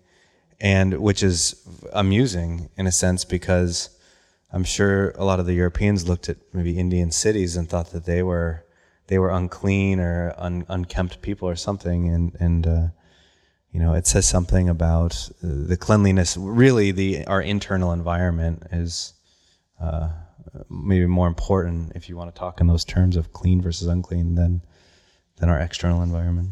So, we got a question over here. Thank you, guys. You touched on what you can learn from taking a look at somebody's tongue and extrapolating from what you observed there to make predictions about how people should make adjustments to their diet and lifestyle, etc. In Chinese medicine, there's also this tradition of pulse reading. So I'm wondering if you could explain what that tradition is about, what it entails, and what that practice allows you to learn about somebody's health and then provide recommendations. That also exists in Ayurvedic. Do you want? Maybe we can both touch on it, and then And you want to see which the one question? is better. Let's compete. Yeah, let's compete. Okay. So the question was. The question was, in the history of Chinese and Ayurvedic medicine, there is a diagnostic method of taking one's pulse, and what can we determine by that, and can we say a little bit about why we do that? And what the difference is between the way that you guys read a pulse versus just going to the doctor and they take your pulse and tell you a number. Wow. Yeah. So there's a big difference between how a Western practitioner will read pulse. They will look for quite a number of things, but the main thing that they're looking for is the beats per minute. So you're looking at the rate of the heart through the pulse. That's the main thing. They can also look at a few other things, but I don't know that they use it as a diagnostic tool except for that one. In Ayurveda, there are countless number of things that can be looked for in a pulse. We have there's probably infinite numbers of systems. It's recommended that when you find a teacher who's teaching pulse and you trust them, you should stay with them until you master that pulse and not learn from anyone else, because there are so many different varieties of ways of learning pulse. So I can only talk about my teacher's way, where there's 7 different levels. Base level is looking at the baseline constitution at birth, so we can feel that embryo imprint that you were at the moment of birth, and that ratio of energies, Vata, Pitta, Kapha, that you were. And then the top, most superficial level is what imbalance is happening right now, and that if those two are different, then there's some work to be done to gain more perfect balance. But that's only scratching the surface. We can feel the strength, the depletion, the overactivity, stagnation of every organ in the body. We can feel emotional states. We can feel the movement of the vayus, which is vata, the type of energy in the body. We can feel, in addition, we feel the 20 gunas, or the attributes that I was talking about that are in the outside environment that we imbibe and are in making up our inner environment. We can feel all those in the pulse as well. So I can feel, you feel a little dry, you feel a little slimy, you feel a little dense. And these things all, we add up to a lot of different conclusions. But it's an interesting art and science. You don't have to believe in it to learn it. You can actually feel, okay, this finger is mostly vata, this one pitta, this one kapha. You put it on the pulse. Which one is strongest? Great, I'm feeling mostly pitta. It can be very straightforward like that. But as you get deeper into the artistry of it, it's like I'm describing everyone as a river, and I feel like I jump into the river when I'm feeling the pulse, and I can go and actually get lost in that river, and we can feel things like astrology. We can feel things like really anything that we look for, we can eventually find. And what my job is to follow your river, to show me where there are eddies, where the things aren't flowing as well as they could. So that's where we can work. And that really, it's revealing to me, I don't need to go searching and invading in order to get this information. I rest as a listener, and what's really important comes forward to me. And from that, I've had all kinds of experiences like, I'm just going to need to say this. I have apple trees, applesauce. I keep getting applesauce. Your pulse feels like applesauce. Does that mean anything to you? And she's like, oh my gosh, I grew up on an apple farm and we had applesauce at every meal. And it's like, I am made of applesauce. I'm like, yeah, that's kind of how you feel. So it's a profound science and art that really anything you look for, you could find. And it's one of the most important diagnostic tools that we have. Whoa. So I hear a lot of similarities and definitely some differences as well between the Ayurvedic approach to pulse and the Chinese. Again, I think both of them are looking to understand what's going on in the organs and the general schema of a person's health. So in Chinese medicine, you're reading the patency and movement of blood in the radial artery. And on the left hand, we look at the blood organs. So liver, gallbladder, the heart, and the small intestines, and the left kidney. And on the right hand, you're looking at what we call the chi organs, which they're the organs that are overseeing the production of, well, biomedically speaking, we'll say ATP, but that's really not, that correlation falls apart in some places. But the organs of the spleen and stomach and the lungs and the large intestine and the right kidney. And there's 3 levels of depth, from the very superficial, right at the skin level, and then a mid-depth, and then much deeper into the body. And that's going from the surface of the body deeper into the body. And at all 3 levels, you're looking for different qualities in the pulse. So there are 28 base pulses, we'll say. For example, one would be called wiry. Wiry is described like on a guitar string. If you took your finger and you pressed down on a guitar string, that kind of sensation of it being complete across the finger, and also kind of snapping. The way that if a wire snapped up and hit your finger, that's a wiry pulse, and that tells us something about what we call stagnation in the body and the state of the liver in particular. Another pulse will be described as, say, wiry, or I just said that, as rolling. And that's described in the classic texts as like a pearl that's inside a tube and is moving slowly through the tube. So the blood is rising, and then it's like it's rolling through a small tube, and you're feeling that texture. To arrive at distinguishing these 28 pulses, and actually there's upwards of 100 pulses at these different levels in this incredible level of detail, there's no substitute for taking thousands and thousands and thousands of pulses until you find one and go, okay, that's what a tight rolling pulse looks like. And then you ask your teacher who's been doing it for 30 years, and they go, you're just so far off the mark, it's incredible. And then you just keep doing it over and over and over again, and it builds over time. But it's a real art, and some of the real masters I've seen, they'll say things like, she was talking about applesauce, but that also, I've seen master pulse takers say things like, your grandmother on your dad's side had diabetes. And the person's like, what are you doing right now? And they're picking up on things in subtle levels of the pulse. Or you broke your leg, you had a bad traumatic break to your leg, when you were young, didn't you? Or, there's things that are coming to them that they're finding in the pulse that have to do with an incredible level of listening and subtlety. And I think it's a practice that takes many, many years to become very proficient in. But when done well, can be a very helpful diagnostic tool. Because the body doesn't lie. You can ask a person all sorts of... Every patient that's come to me is like, yes, I'm vegetarian. I've actually never drank or smoked a cigarette. And I run 5 miles a day and drink exactly 3 gallons of water. And I'm like, I don't know if that's true. My relationships are in perfect harmony. I've never lied. I have no addictions. And I'm really happy.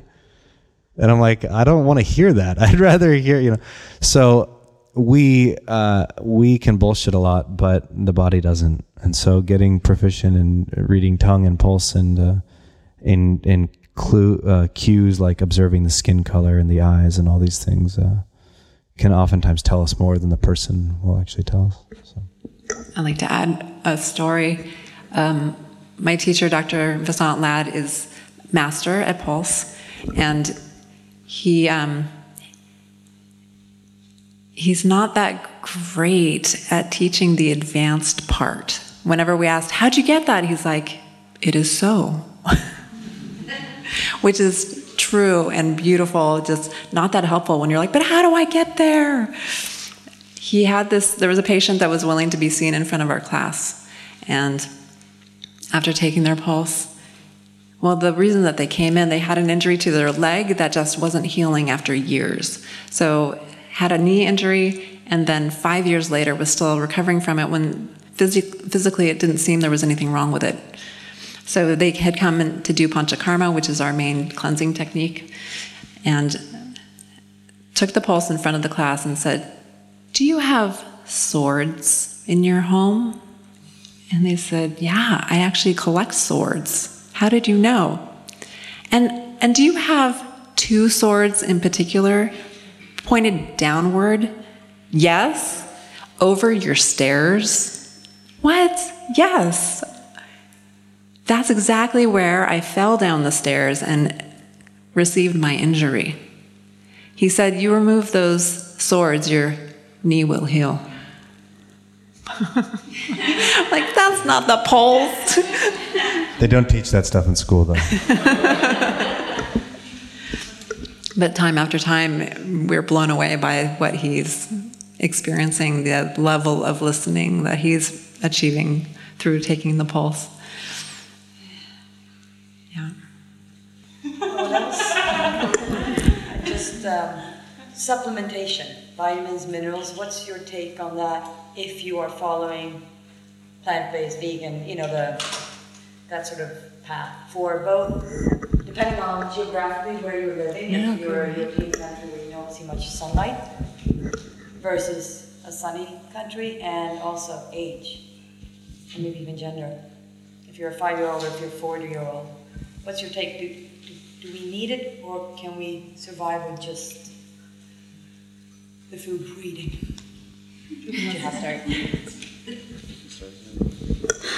So the question is, what is our take on supplementation in regards to age and gender, and can we really get what we need from our diet, or do we need supplementation?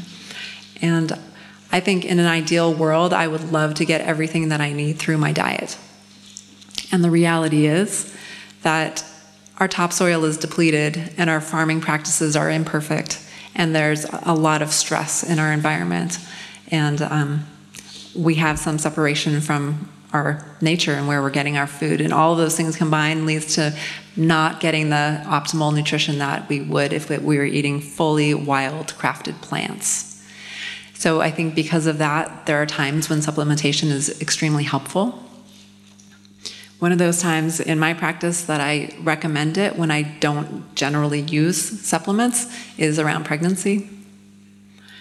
Iron, calcium, magnesium, omegas, like a lot of different things that the body needs, and it's a stressful time for building another body out of a body, right? Also, as we get older, our Agni becomes less efficient. And no matter how optimally we've treated it and how healthy we are, like our ability to transform one thing to another starts to diminish. And in those times, it might be helpful. I found that simplifying is usually easier for an impaired Agni rather than adding more things. So simplifying, like taking away anything that's getting in the way of proper assimilation and absorption, is the first thing before I would give extra things, because that actually taxes. It's like putting more wet logs on the fire if you put too many things in. So for older, then it's a balance between these factors. There's one other thing I was going to say. Geography. She asked about geography as well. Oh, right. There's something going on around the D vitamins, and that every person that I know that has been to a doctor comes to me and says, I'm D deficient, even though we're in California. I'm like, how is that possible? I don't know what's going on. If there's a problem with the testing devices, or it's a conspiracy to sell more D vitamins. But, oh, right. So I feel experiment. If you feel better with it, it's good for you. I really feel like trust your body, trust your being, navigating these things. I would prefer not to use supplements if I could get it in my food. But if I can't, if I feel like I'm lacking, I'll experiment and let my body tell me what's working, what's not.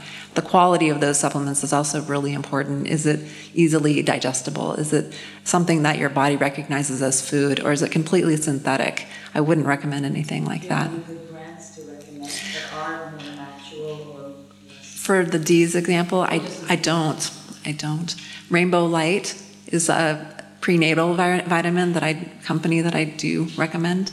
Floridex is a iron supplement that I like to use with my pregnant clients.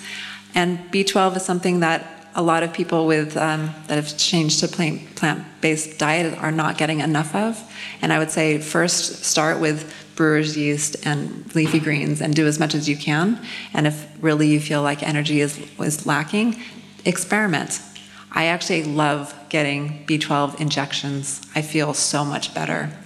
And I think if you have a high stress level in your world, in your life, that's going to use up your Bs faster. So it's even harder to keep on top of that, and supplementation could be really helpful. It's personal. Can I respond to that quickly? And then I also think less is more.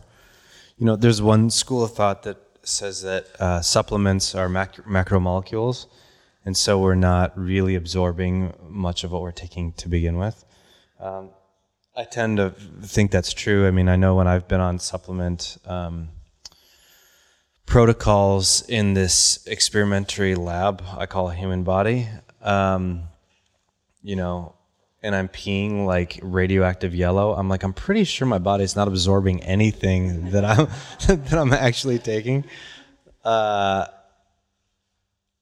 I think if somebody's digestion is already taxed, taking these very condensed isolates is maybe not so helpful. The vitamin D thing seems to also be coming up a lot, but I think that I'd rather tell somebody to eat a lot of shiitake mushrooms, especially people as they get older and they have like osteoporosis, osteomalacia, bone-related issues. Mushrooms are very good.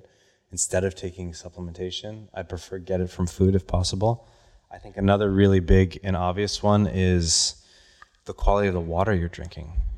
Probably the most significant contributor to senescence, to aging, is dehydration.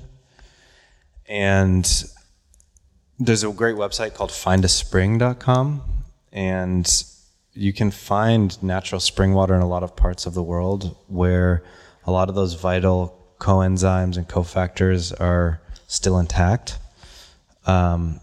I'd rather get my minerals from the water I'm drinking than from supplements or something. I do think B12 is important if you're a vegetarian for a long time.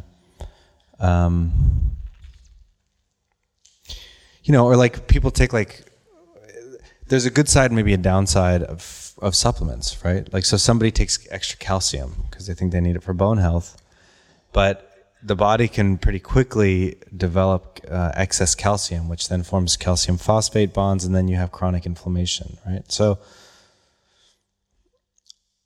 my tendency is, if you feel pretty good, take a little B12, eat an incredibly healthy diet without being crazy and dogmatic, because that's illness up here in the old noggin. And if you find that you really have a health condition, or you can feel things are out of whack, then maybe see a practitioner. And that pretty much goes for any age group, you would say? I think so. Yeah, I think so. Again, and the last thing I'll say, I also feel, I'm obviously an advocate of drinking tea over other forms of caffeine or stimulants or things.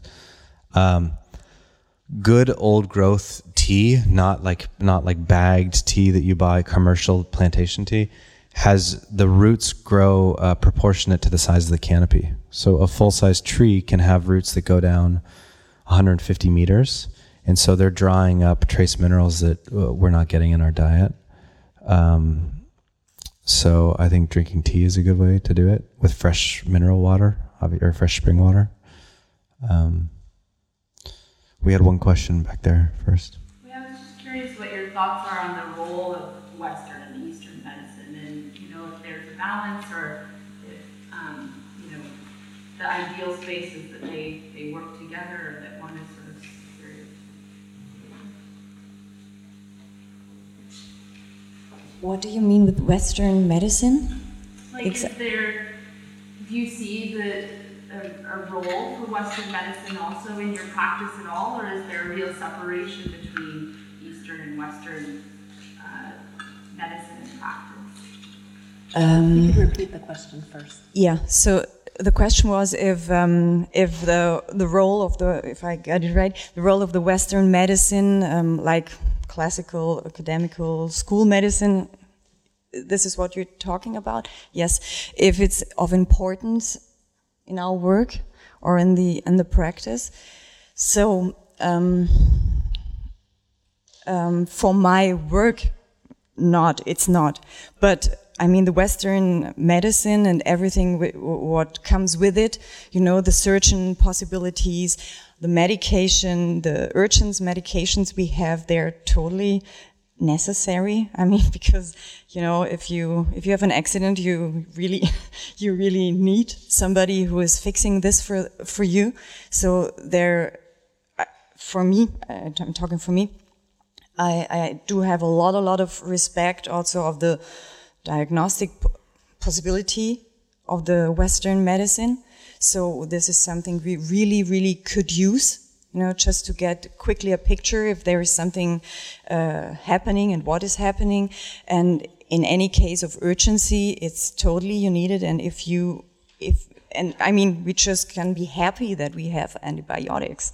We have to, because nobody wants to die of something, you don't have to right now. So this is totally the place and the importance for Western medicine.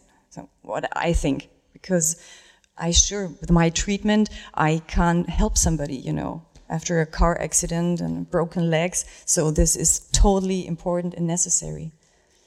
But, and I work, in my practice, I got a lot of patients sent from Western medicine, dentists, pediatrics, and they're totally starting in a part, not everybody, to cooperate. To say, okay, we can do the diagnostic, we can see, we can fix whatever, or, and they're already started to work with a lot of homeopathy also, especially in the pediatrics. And if there is something going further, they send people to have a look at, when you have to get this kind of holistic view on it. So I don't know if this is kind of the answer you... Yeah? Any thoughts on, how do you navigate that as a prospective patient, to decide if you're... It's difficult, it's, for example, with the mothers. This is what maybe I think it's important to say that we have really to trust ourselves and our good, just human sense and our intuition, to know what to do, because the problem of the Western medicine is that they took totally away the ability, the responsibility from us. They really depossessed us from the capacity of doing what he told animals are doing. I mean, you would never have the idea to go to a dog to tell him how to get his babies or how to treat them. We do that. We are telling the mothers, you have to feed it all the 3 hours, and and don't take him to your bed, and all these things. This is crazy. We really have to trust, to keep our good senses, to see, this is here I need a medication, here I need a surgery. That's good sense. Or here, there is a baby. I really have to respect a kind of rhythm but it's really, really important this is what I tell the patients, because they come to see me with their babies and say, but the pediatric said I have to do like that and have to do like that, and and this is always the kind of difficult part, but then I always bring back it to what are your guts telling you? To leave this baby there and to let it cry and instead of taking it to your bed?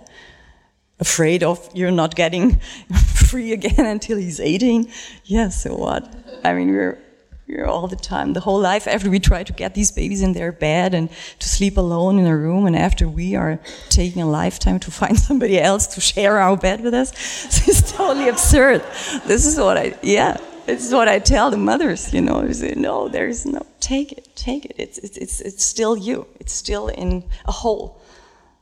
Yeah.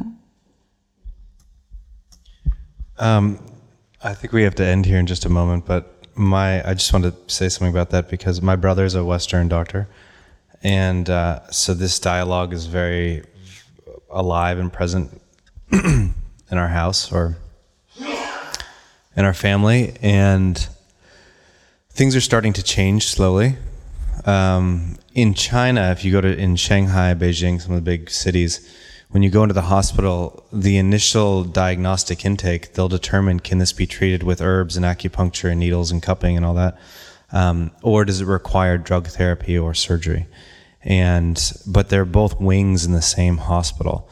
And so if an orthopedic surgeon, does a surgical operation, afterwards the patient will then go to get liniments with Chinese herbs and take herbs internally to help the bones heal properly and so that there's minimal scarification. And so they're working in synergy, and there's a syncretic dynamic relationship there that's really profound because the Western doctors are also extremely respectful of the Chinese doctors. You know, it's not those California complementary care providers who are, just working on the astral planes or something. Like, they really profoundly respect Chinese doctors, and they realize that the education's as robust and long-winded. But they also, it goes both ways. The Chinese doctors also respect the incredible, technologically speaking, we've developed things that are so far beyond what we could have imagined 100 years ago. The level of detail that we can look at, with CAT scans and X-rays and MRIs and things, what we can see about what's happening in the human body is unbelievable. Ultrasounds and things like this. So, and those diagnostic tools, if related to properly, not dependent on alone, can profoundly aid somebody else practicing, if a patient comes in and they've got a physical injury or something, if I can look at its at radiological reports, that can just help me inform my treatment, and so part of the dialogue between my brother and I is a lot how can we address the larger context, which is a societal issue of polarization, And I think that's happening right now because it's getting to an extreme that systems are going to start to collapse. That is reflected so obviously in the current presidential race, where you only have two choices, folks. All right. If you're thinking outside of one of these boxes, you've lost your mind.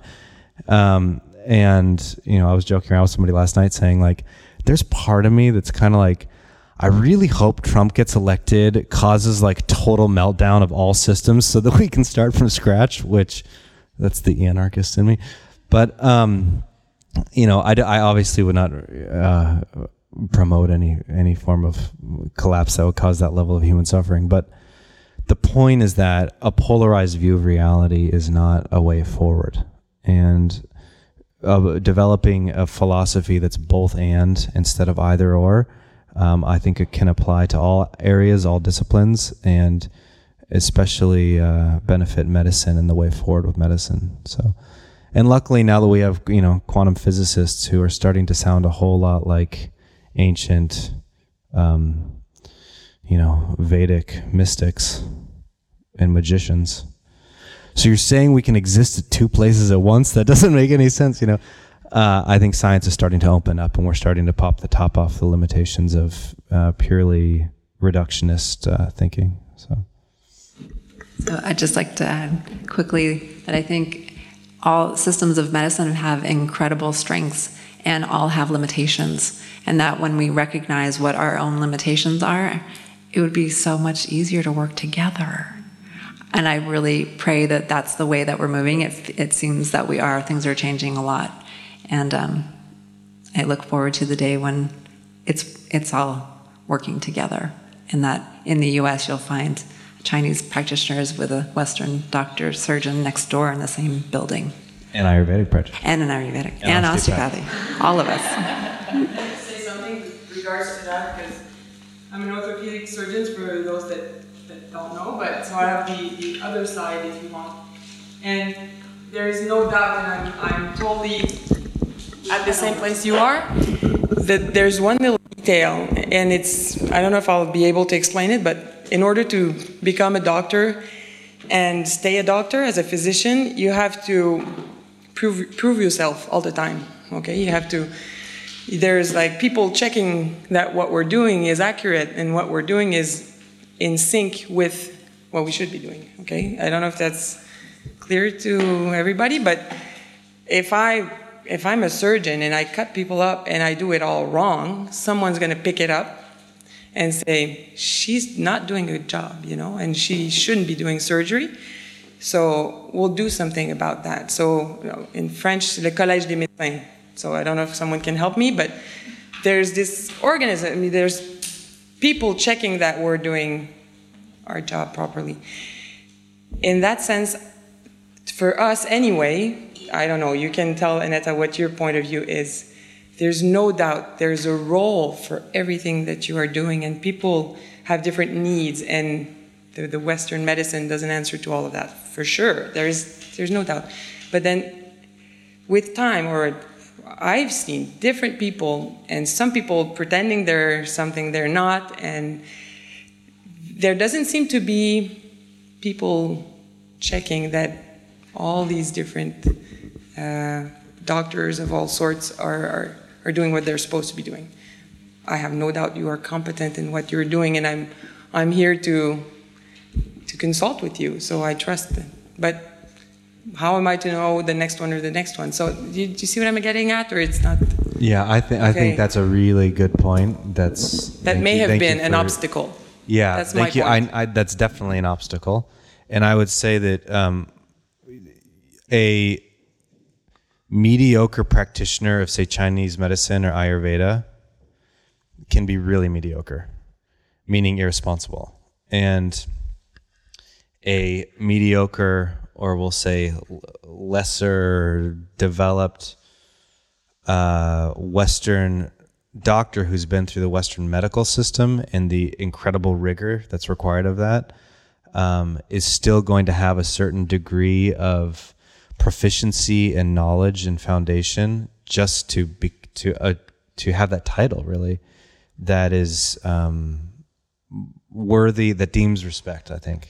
And because the system of checks and balances in Western medicine is so well developed, the standardization of the medicine is so well developed, we've talked a lot about that being a limiting factor, but this is the other side of it, which is that it creates a baseline for the practice of Western medicine that you can rely on it in a lot of ways.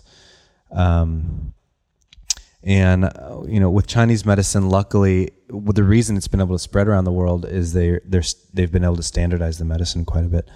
But that doesn't mean that there's the same degree of checks and balances. I get out of school and I can just start practicing. I don't need a mentor or years and years of residency after my clinical hours are complete of somebody looking over my shoulder, making sure what I'm doing is good. The other side of that is the modalities of Chinese medicine generally don't run the same risks of potential side effects. My using acupuncture needles does not pose the same risks as doing a heavy surgery or a kidney transplant or something. So again, this is where the dialogue is very dynamic, and there are lots of areas where hopefully we'll continue to have a robust conversation about it and develop a more synthesized medicine. Are we out of time?